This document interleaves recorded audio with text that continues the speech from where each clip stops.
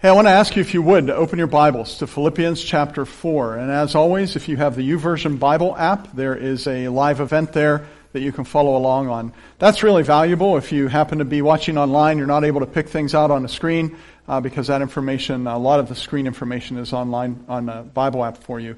And the scripture is there as well. So it was long about 1990 that the Christian and Missionary Alliance decided they were going to get all the senior pastors that they could together to come to what they called a senior pastor convocation. I would say most of us didn't even know what a convocation was, but it sounded like a good way to get out of town. And so we all went to Toccoa Falls College, and they brought in world-class speakers for this event, just some of the best speakers I've ever heard. I used to have the videos from that. I loaned them to someone. He didn't give them back, so I've lost them. But they were just great speakers and great speaking. This is when Dr. David L. Rambo, was president of the Christian and Missionary Alliance. And while that might be his claim to fame, that he was president of the Alliance, his real claim to fame is that he grew up going to Mahaffey Camp. His dad pastored a church in Pumpkin Ridge, and that's the way you spell it too. Punkin, Pumpkin Ridge, the McFerrin Alliance Church. And when David was a child, he went there. I really got to know him when he was president of the Christian and Missionary Alliance. So there we were, gathered at Toccoa Falls College. All these pastors are together in this room, and Dr. Rambo is going to kind of set the tone. He's the first of the speakers, and he said something. When he said it at first, I thought, I don't know about that. And then as soon as I had that thought out of my head, the next one came, he's dead on right. Here's what he said. He said, if I had to place one descriptor, one adjective, one way to describe pastors pastoring today. Remember, he's talking 30 years ago. If I had to use one word to describe them today, that word would be angry. Pastors are angry. And I thought, that's just so weird. But it was so true. And I looked around the room and other guys are like, yeah, that's probably the word. Pastors are angry. Now, I bring that up not because pastors are angry today. I don't think we're any more angry or less angry than we were then, sadly, right? But I bring it up instead because I think that if Dr. Rambo were to speak about society today, he would say, if I had one descriptor to lay on American society, at least today, that word would be anger. That we are angry. Do you feel it? Yeah, see the little chime? That says we feel it. Yeah, absolutely.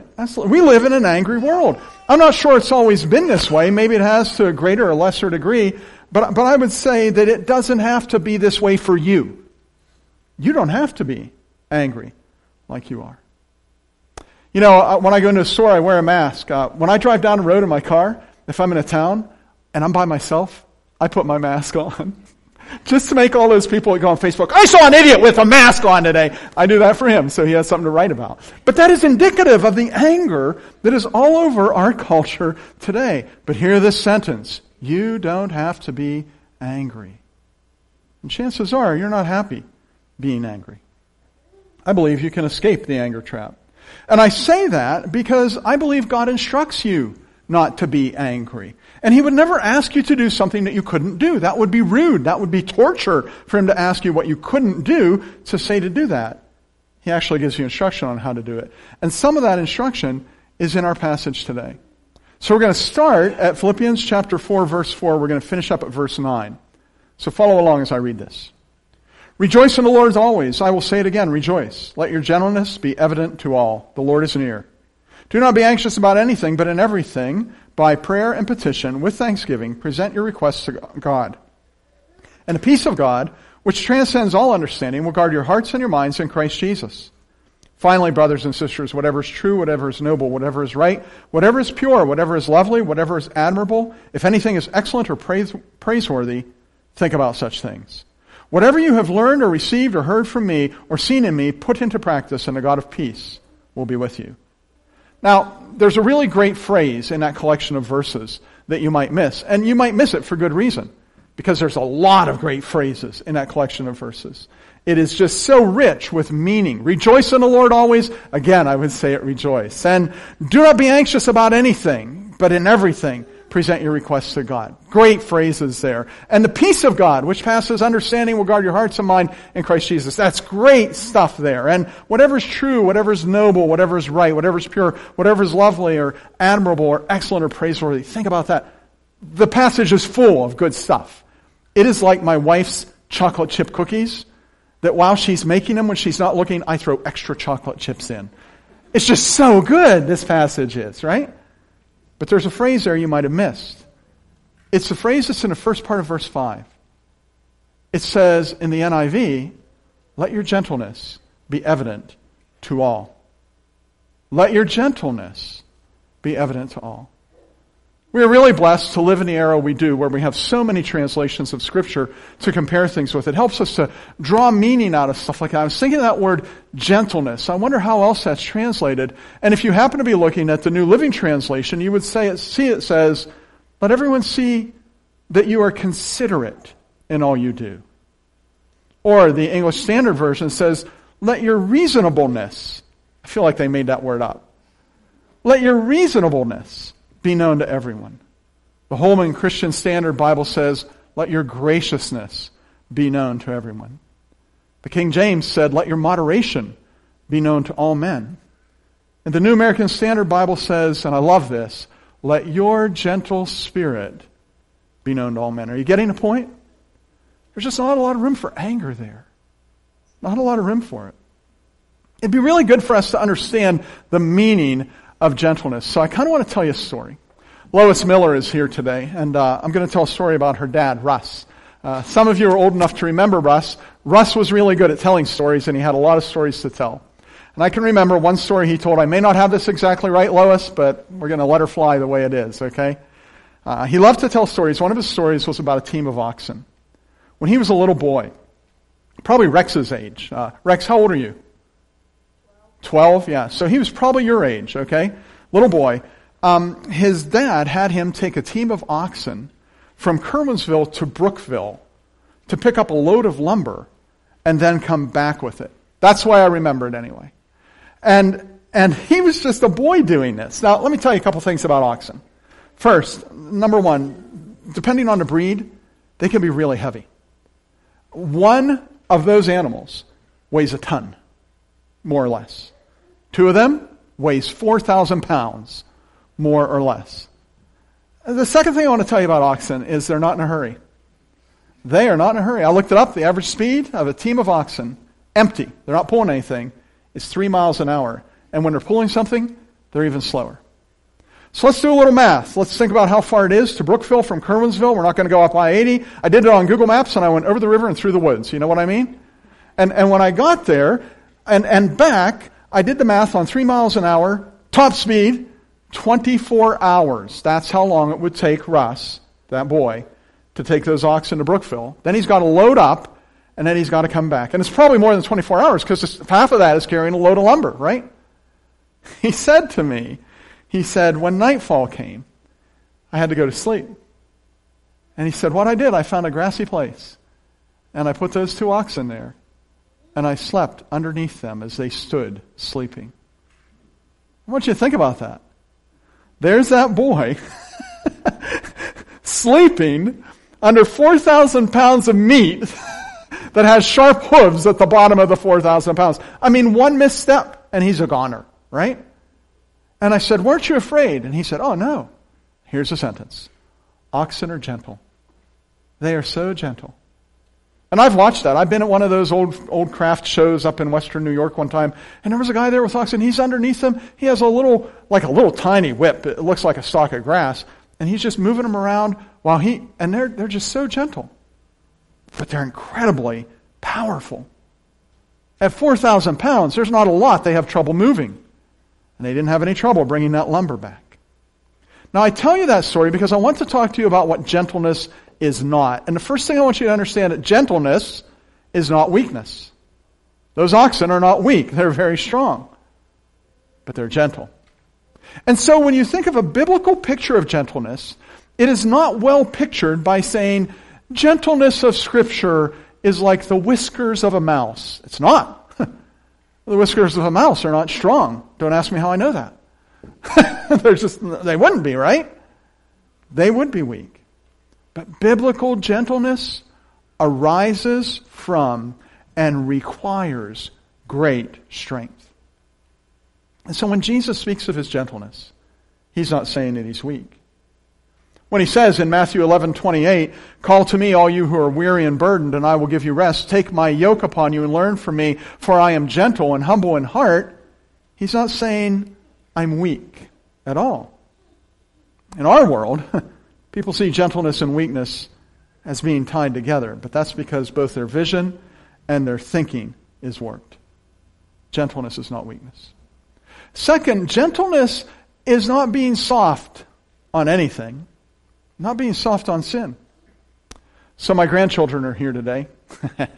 When some of you first heard they were coming, I can't tell you how many grandparents said this sentence to me. "Your grandchildren are coming?" "Yeah, they're coming. Spoil them good, Spoil them good." They said that to me over and over again. So I guess grandparents are supposed to let them stay up past their bedtime. And I guess grandparents are supposed to introduce them to Super Mario. And I guess grandparents are supposed to let them watch too much Bugs Bunny, right? Spoil them good. Grandparents are supposed to be soft, right? But that's not what the Bible means when it speaks of gentleness being soft on sin. The gentle Jesus who spoke to a dead girl. Remember, Jairus, the synagogue ruler's daughter, died. And in gentleness, Jesus says, "Little girl, it's time to get up." He's the same Jesus who said to the wind and the waves, "Peace, be still." And they were still. And by the way, he didn't look at the wind and the waves and say, "Peace, be still." Right? Because the scripture says he rebuked them. And I'm not going to imitate Jesus rebuking the winds and the waves. You can picture that in your own mind, but I'm pretty sure that it was not soft when he did that. He wasn't soft on sin. Ask the self-righteous Pharisees if he was soft on their sin. Or ask the money changers who were ripping people off in the temple if he was soft on them. Or ask Peter, who one time Jesus looked right at him and said, "Get behind me, Satan, for you do not have in mind the things of God." Gentleness doesn't mean you're soft on sin. It doesn't mean you're weak. The third thing about gentleness, it's not weakness, it's not being soft on sin, and it's just not easy. It requires you control something called your temper. Do you have a temper? Of course you do. Do you keep it under control? Maybe sometimes. It is so easy to fly off the handle.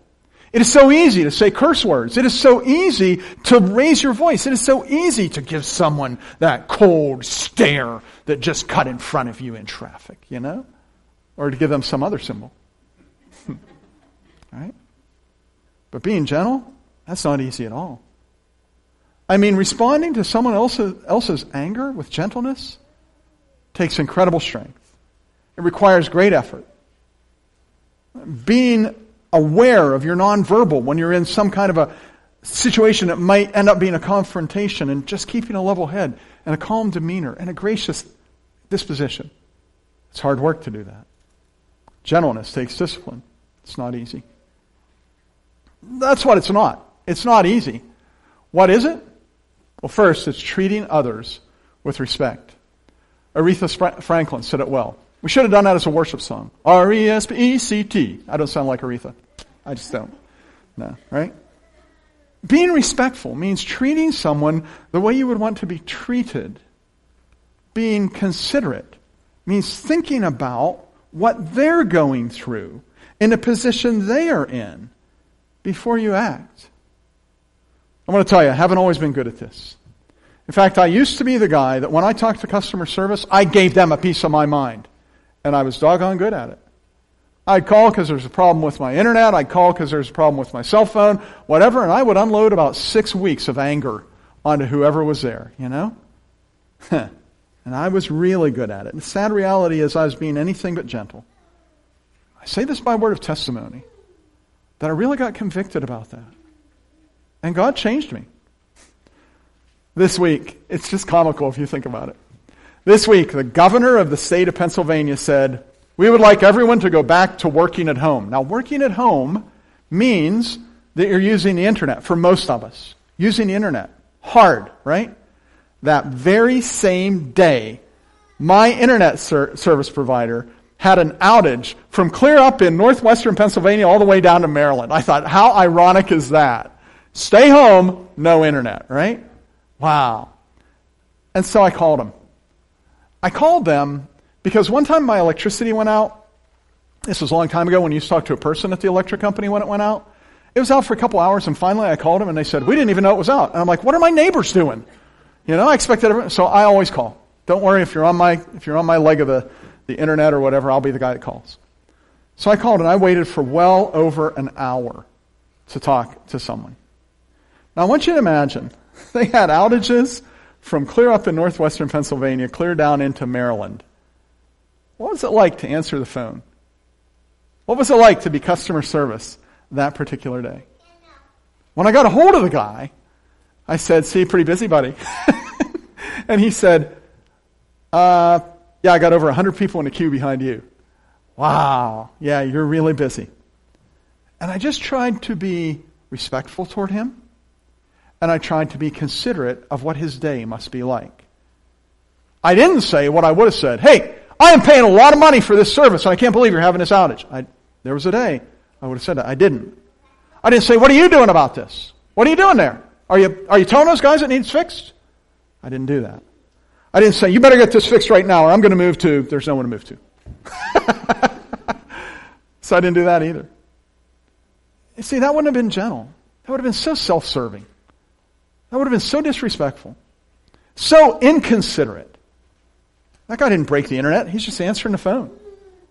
He doesn't need me making his day more miserable. I pray for the people that are standing at the doors of Walmart. Don't you? They don't need somebody making their day more miserable. Gentleness. God says, I need to be gentle. The long and the short of it is that gentleness is Christ-likeness. It's being like Jesus. Jesus is gentle. And when I'm not being gentle, when I'm being belligerent, when I'm demanding my way, when I'm being inconsiderate, when I'm letting people know how I feel, when I'm being demanding, when I'm being disrespectful, I'm not being like Jesus at all. I'm just missing it completely. Gentleness. Christ-likeness. And we're called to do it a lot of different places. We're called in Scripture to do it in the way we teach one another. If you have someone that you're teaching, you're discipling someone, gentleness is the way to go. Years ago, a fellow left my church. He was a friend of mine. He'd been in my church for a year or two, maybe 3. And he left my church.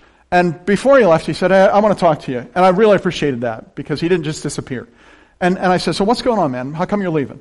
And he had a number of reasons, but one of his reasons was this. He said, I really need somebody to yell at me, and you don't yell when you preach. I need someone to yell at me when they're preaching. And I said, yeah, you're probably not going to find that here. Gentleness. Gentleness. The Apostle Paul is talking to a young pastor, and he's telling him how to do his job. The pastor's name is Titus, and in chapter 3, verse 1, Paul says this, remind the people to be subject to rulers and authorities. And by the way, do you hear gentleness throughout this? Look at the words. Remind the people to be subject to rulers and authorities, to be obedient, to be ready to do whatever's good, to slander no one, to be peaceable and considerate. Always be gentle toward everyone. You can't teach people to be gentle by being mean to them. It just doesn't work. Whenever you're teaching, God wants you to be gentle. Let your gentleness be evident to all. God calls us to be gentle when we teach each other, even when someone is messed up and we're working to restore them to where they were with Christ before. The key word is gentleness. I mean, think of Jesus when he's talking to the woman who was caught in adultery. After he deals with the people that are ready to stone her, it's just her and Jesus. Do you remember what he said? Who could forget it? Neither do I condemn you. Go and leave your life of sin. Gentleness. Jesus is doing what Paul would later speak of in Galatians chapter 6 when he says, brothers and sisters, if someone is caught in sin, you who live by the Spirit should restore that person gently. But watch for yourself, lest you too also may be tempted. What do you do when someone's caught in sin? Shame them. No. What do you do when someone's caught in sin? You scold them, berate them, let them know how they messed up, yell at them. That's not what I'm reading there. I'm reading the word, restore them gently. Let your gentleness be evident to all. God calls us to be gentle even as we're presenting the gospel. And by the way, Christian, if you are a Christian and people know you're a Christian, then everything you do is part of presenting the gospel. People are watching you and are seeing what Jesus has done in your life. So be gentle as you present the gospel. Peter says it this way. He says, in your hearts, revere Christ as Lord. Always be prepared to give an answer to everyone who asks you to give a reason for the hope that you have. But here it is. But do this with gentleness and respect. You know, gentleness doesn't fit with the cancel culture. I know you've heard that phrase, right? If you haven't, the cancel culture is a culture characterized by both liberals and conservatives that says, if I don't like something, I'm going to get it canceled. If I disagree with something, I'm going to get it canceled. Christians have done it. The Disney boycott when my kids were small. That's cancel culture right there. Excommunication throughout the centuries of the church is always cancel culture. You're cultured. You have a heresy, you're canceled rather. You have a heresy, you're canceled. Right? But it's not just Christians. It's every segment of society. Getting someone fired because of something they said when they were a teen. That's cancel culture. Or shaming someone on social media. Cancel culture. Just over a year ago, a person named Dr. Pamela Paresky, I don't know who that is, she had an article on Psychology Today. And the title of it is The Apocalyptic Cult of Cancel Culture. Listen to the subtitle that she put on that. She says that forgiveness and redemption is out. Condemnation and excommunication is in. By the way, Psychology Today is not a Christian website, but she is using Christian jargon. And what she is suggesting is deeply Christian, that we need to get over the cancel culture because it's written in anger. It is Christian to serve others gently, helping them as God works in them to change their heart, not to just write them off and cancel them. It is Christian to present a reason for the hope that is within us with gentleness and respect, not with some kind of a demanding posture. Redemption requires gentleness. Let your gentleness be evident to all. So how do I do this? I'd like to give you 3 recommendations, biblical ones, on how to do this. And the first of these recommendations is this. Leave your anger with God. You might think, that sounds silly. What do you even mean by that? Well, I'm going to pull it right from our text. Look at Philippians chapter 4, verse 5. It's kind of been our key verse. It's the verse that says, let your gentleness be evident to all. And I've only been really emphasizing the first part of that verse. The last part of that verse, those 4 words says, the Lord is near. What's up with that? I mean, what's your take on that phrase? Let your gentleness be known to all, the Lord is near. I mean, is the Apostle Paul saying, be gentle because Jesus is watching? You better watch out. Is he saying, be gentle because the return of Christ is right around the corner and he's going to call you to account? Is that what he's saying? I don't think so. I don't think that at all. I don't think that's a warning. Here's what I think he's saying. I think he's saying, you can be gentle because the Lord is near and he will fight your battles. That's what he's saying. You don't have to fight him. You don't have to be a jerk. You don't have to be in somebody's face. You don't have to be griping. You don't have to be angry. Leave your anger with God. Let him take care of it.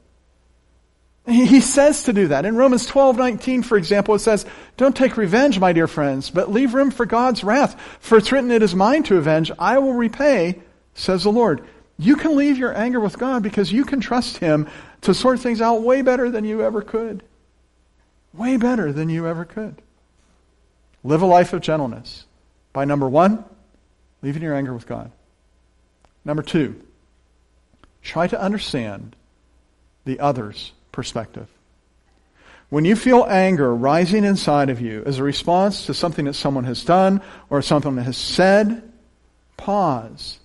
Think about who they are, why they're saying that, what factors have arisen in their life to bring them to that place. Put yourself in their shoes. And when you do that, you might find out your anger is not just unnecessary, it's unjustified. I was looking for a passage of Scripture that says, walk a mile in my shoes. I couldn't find one, so I'm going to go ahead and sing that song. No, I'm not. No, I'm not. I already did Aretha. I'm not going to do Joe South, okay? But you know, that idea of putting putting yourself in someone else's shoes, walking a mile in your shoes. There's no proverb that says that in Scripture, but it is exactly what God did. He became a man. I mean, John 1:14 says, the Word, that is Jesus, became flesh and made his dwelling among us. He pitched his tent with ours. He put on skin and he put on hair and he put on eyes, ears, fingers, so that he could experience, so that he could know experientially what it means to be human, and so that he could redeem us. We don't have a high priest who's unable to empathize with our weakness, says Hebrews 4:15. But we have one who's been tempted in every way, just as we are, and yet did not sin. If he did that, it would be wise maybe for us to put ourselves in someone else's shoes from time to time and try to see the perspective that they have. It may help you to live a life of gentleness. Here's my third recommendation. See others through the eyes of Christ. I know I haven't mentioned it yet today, but I have a couple grandchildren. I've mentioned this a third time at least, right? Yeah. You've probably seen my grandsons, and you're probably thinking they're pretty cute. In fact, you probably have said to me, some of you had, your grandchildren are so cute. Of course they are. They're my grandchildren. But privately, you might have this thought. You might think, they're no cuter than anybody else's grandchildren. If you could see Zach and Moses through my eyes, it would change everything about the way you see them. If you could just see those boys, whether they're crying or screaming or laughing or swimming or playing or eating, through my eyes, you would say, those are the cutest grandchildren God ever made, right there. You following where I'm going with this? If you could see humankind through God's eyes, it would change everything. I got this thing that I say. I say it because it's funny. I don't understand the humans. They're so stupid. I don't understand the humans, as though I'm not one of them. You know what I mean? I was reading some news headlines to my wife the other day. She looked at me and she said, I really need this planet to stop so that we can step off of it. You know? Yeah. Amen. We all feel that way, right? Yeah. Yeah. Humankind has a lot of problems. But if we could see them through God's eyes, then we would observe that they reflect His image, albeit not well. They do reflect His image. We do. If we could see humankind through God's eyes, we would see them as souls for whom He poured out His blood. Oh, there's some value there. If we could see humankind through God's eyes, we would see they are the salt of the earth. They are the light of the world. And that would change everything. And it would change your anger. And it would bring gentleness. Because when we begin to see them through God's eyes, I think that gentleness begins to flow just a little bit more naturally. Just a little bit more as a matter of course. Would you agree that if he were speaking today, Dr. Rambo might define the defining emotion of humankind as anger? I'm not sure if it's always been that way, at least not to this degree, but I'm sure of this. You don't have to be angry. You don't have to be angry. And I want to pray that God would cause you, help you, to be marked by gentleness. That as Paul said to the Philippians, let your gentleness be evident to all, that when people look at you, that's what they would see. Gentleness. So if you're comfortable doing so, let's stand together and we'll pray.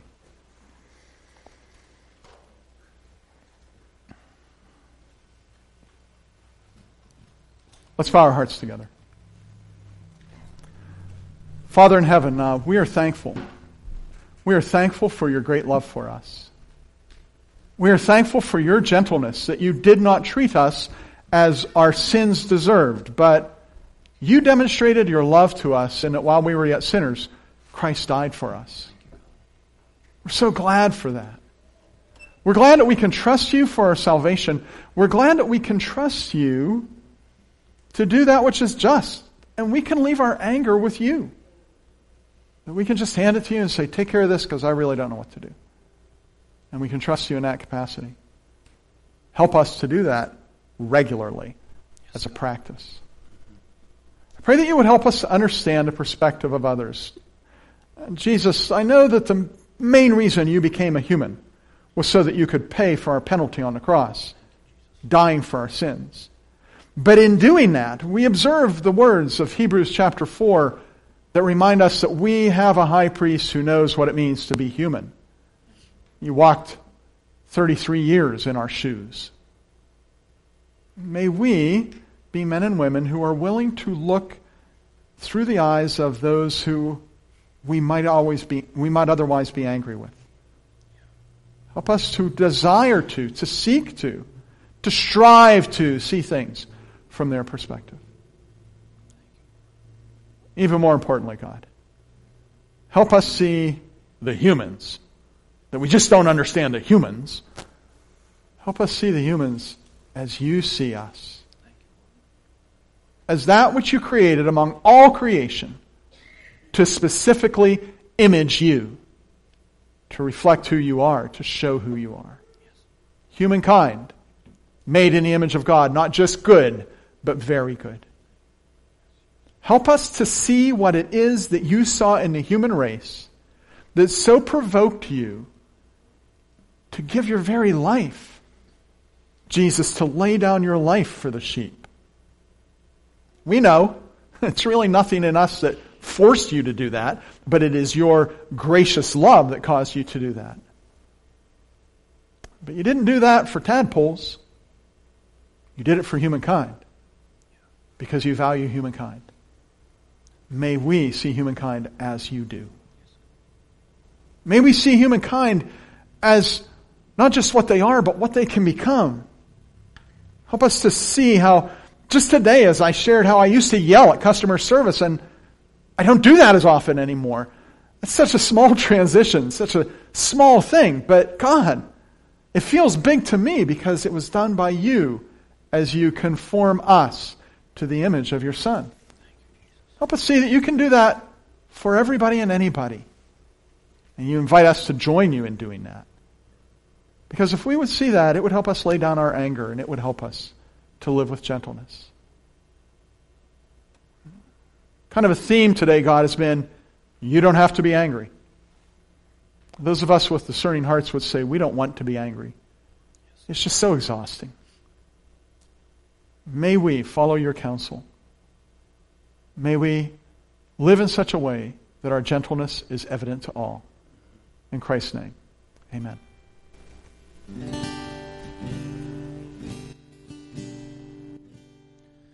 Praise God.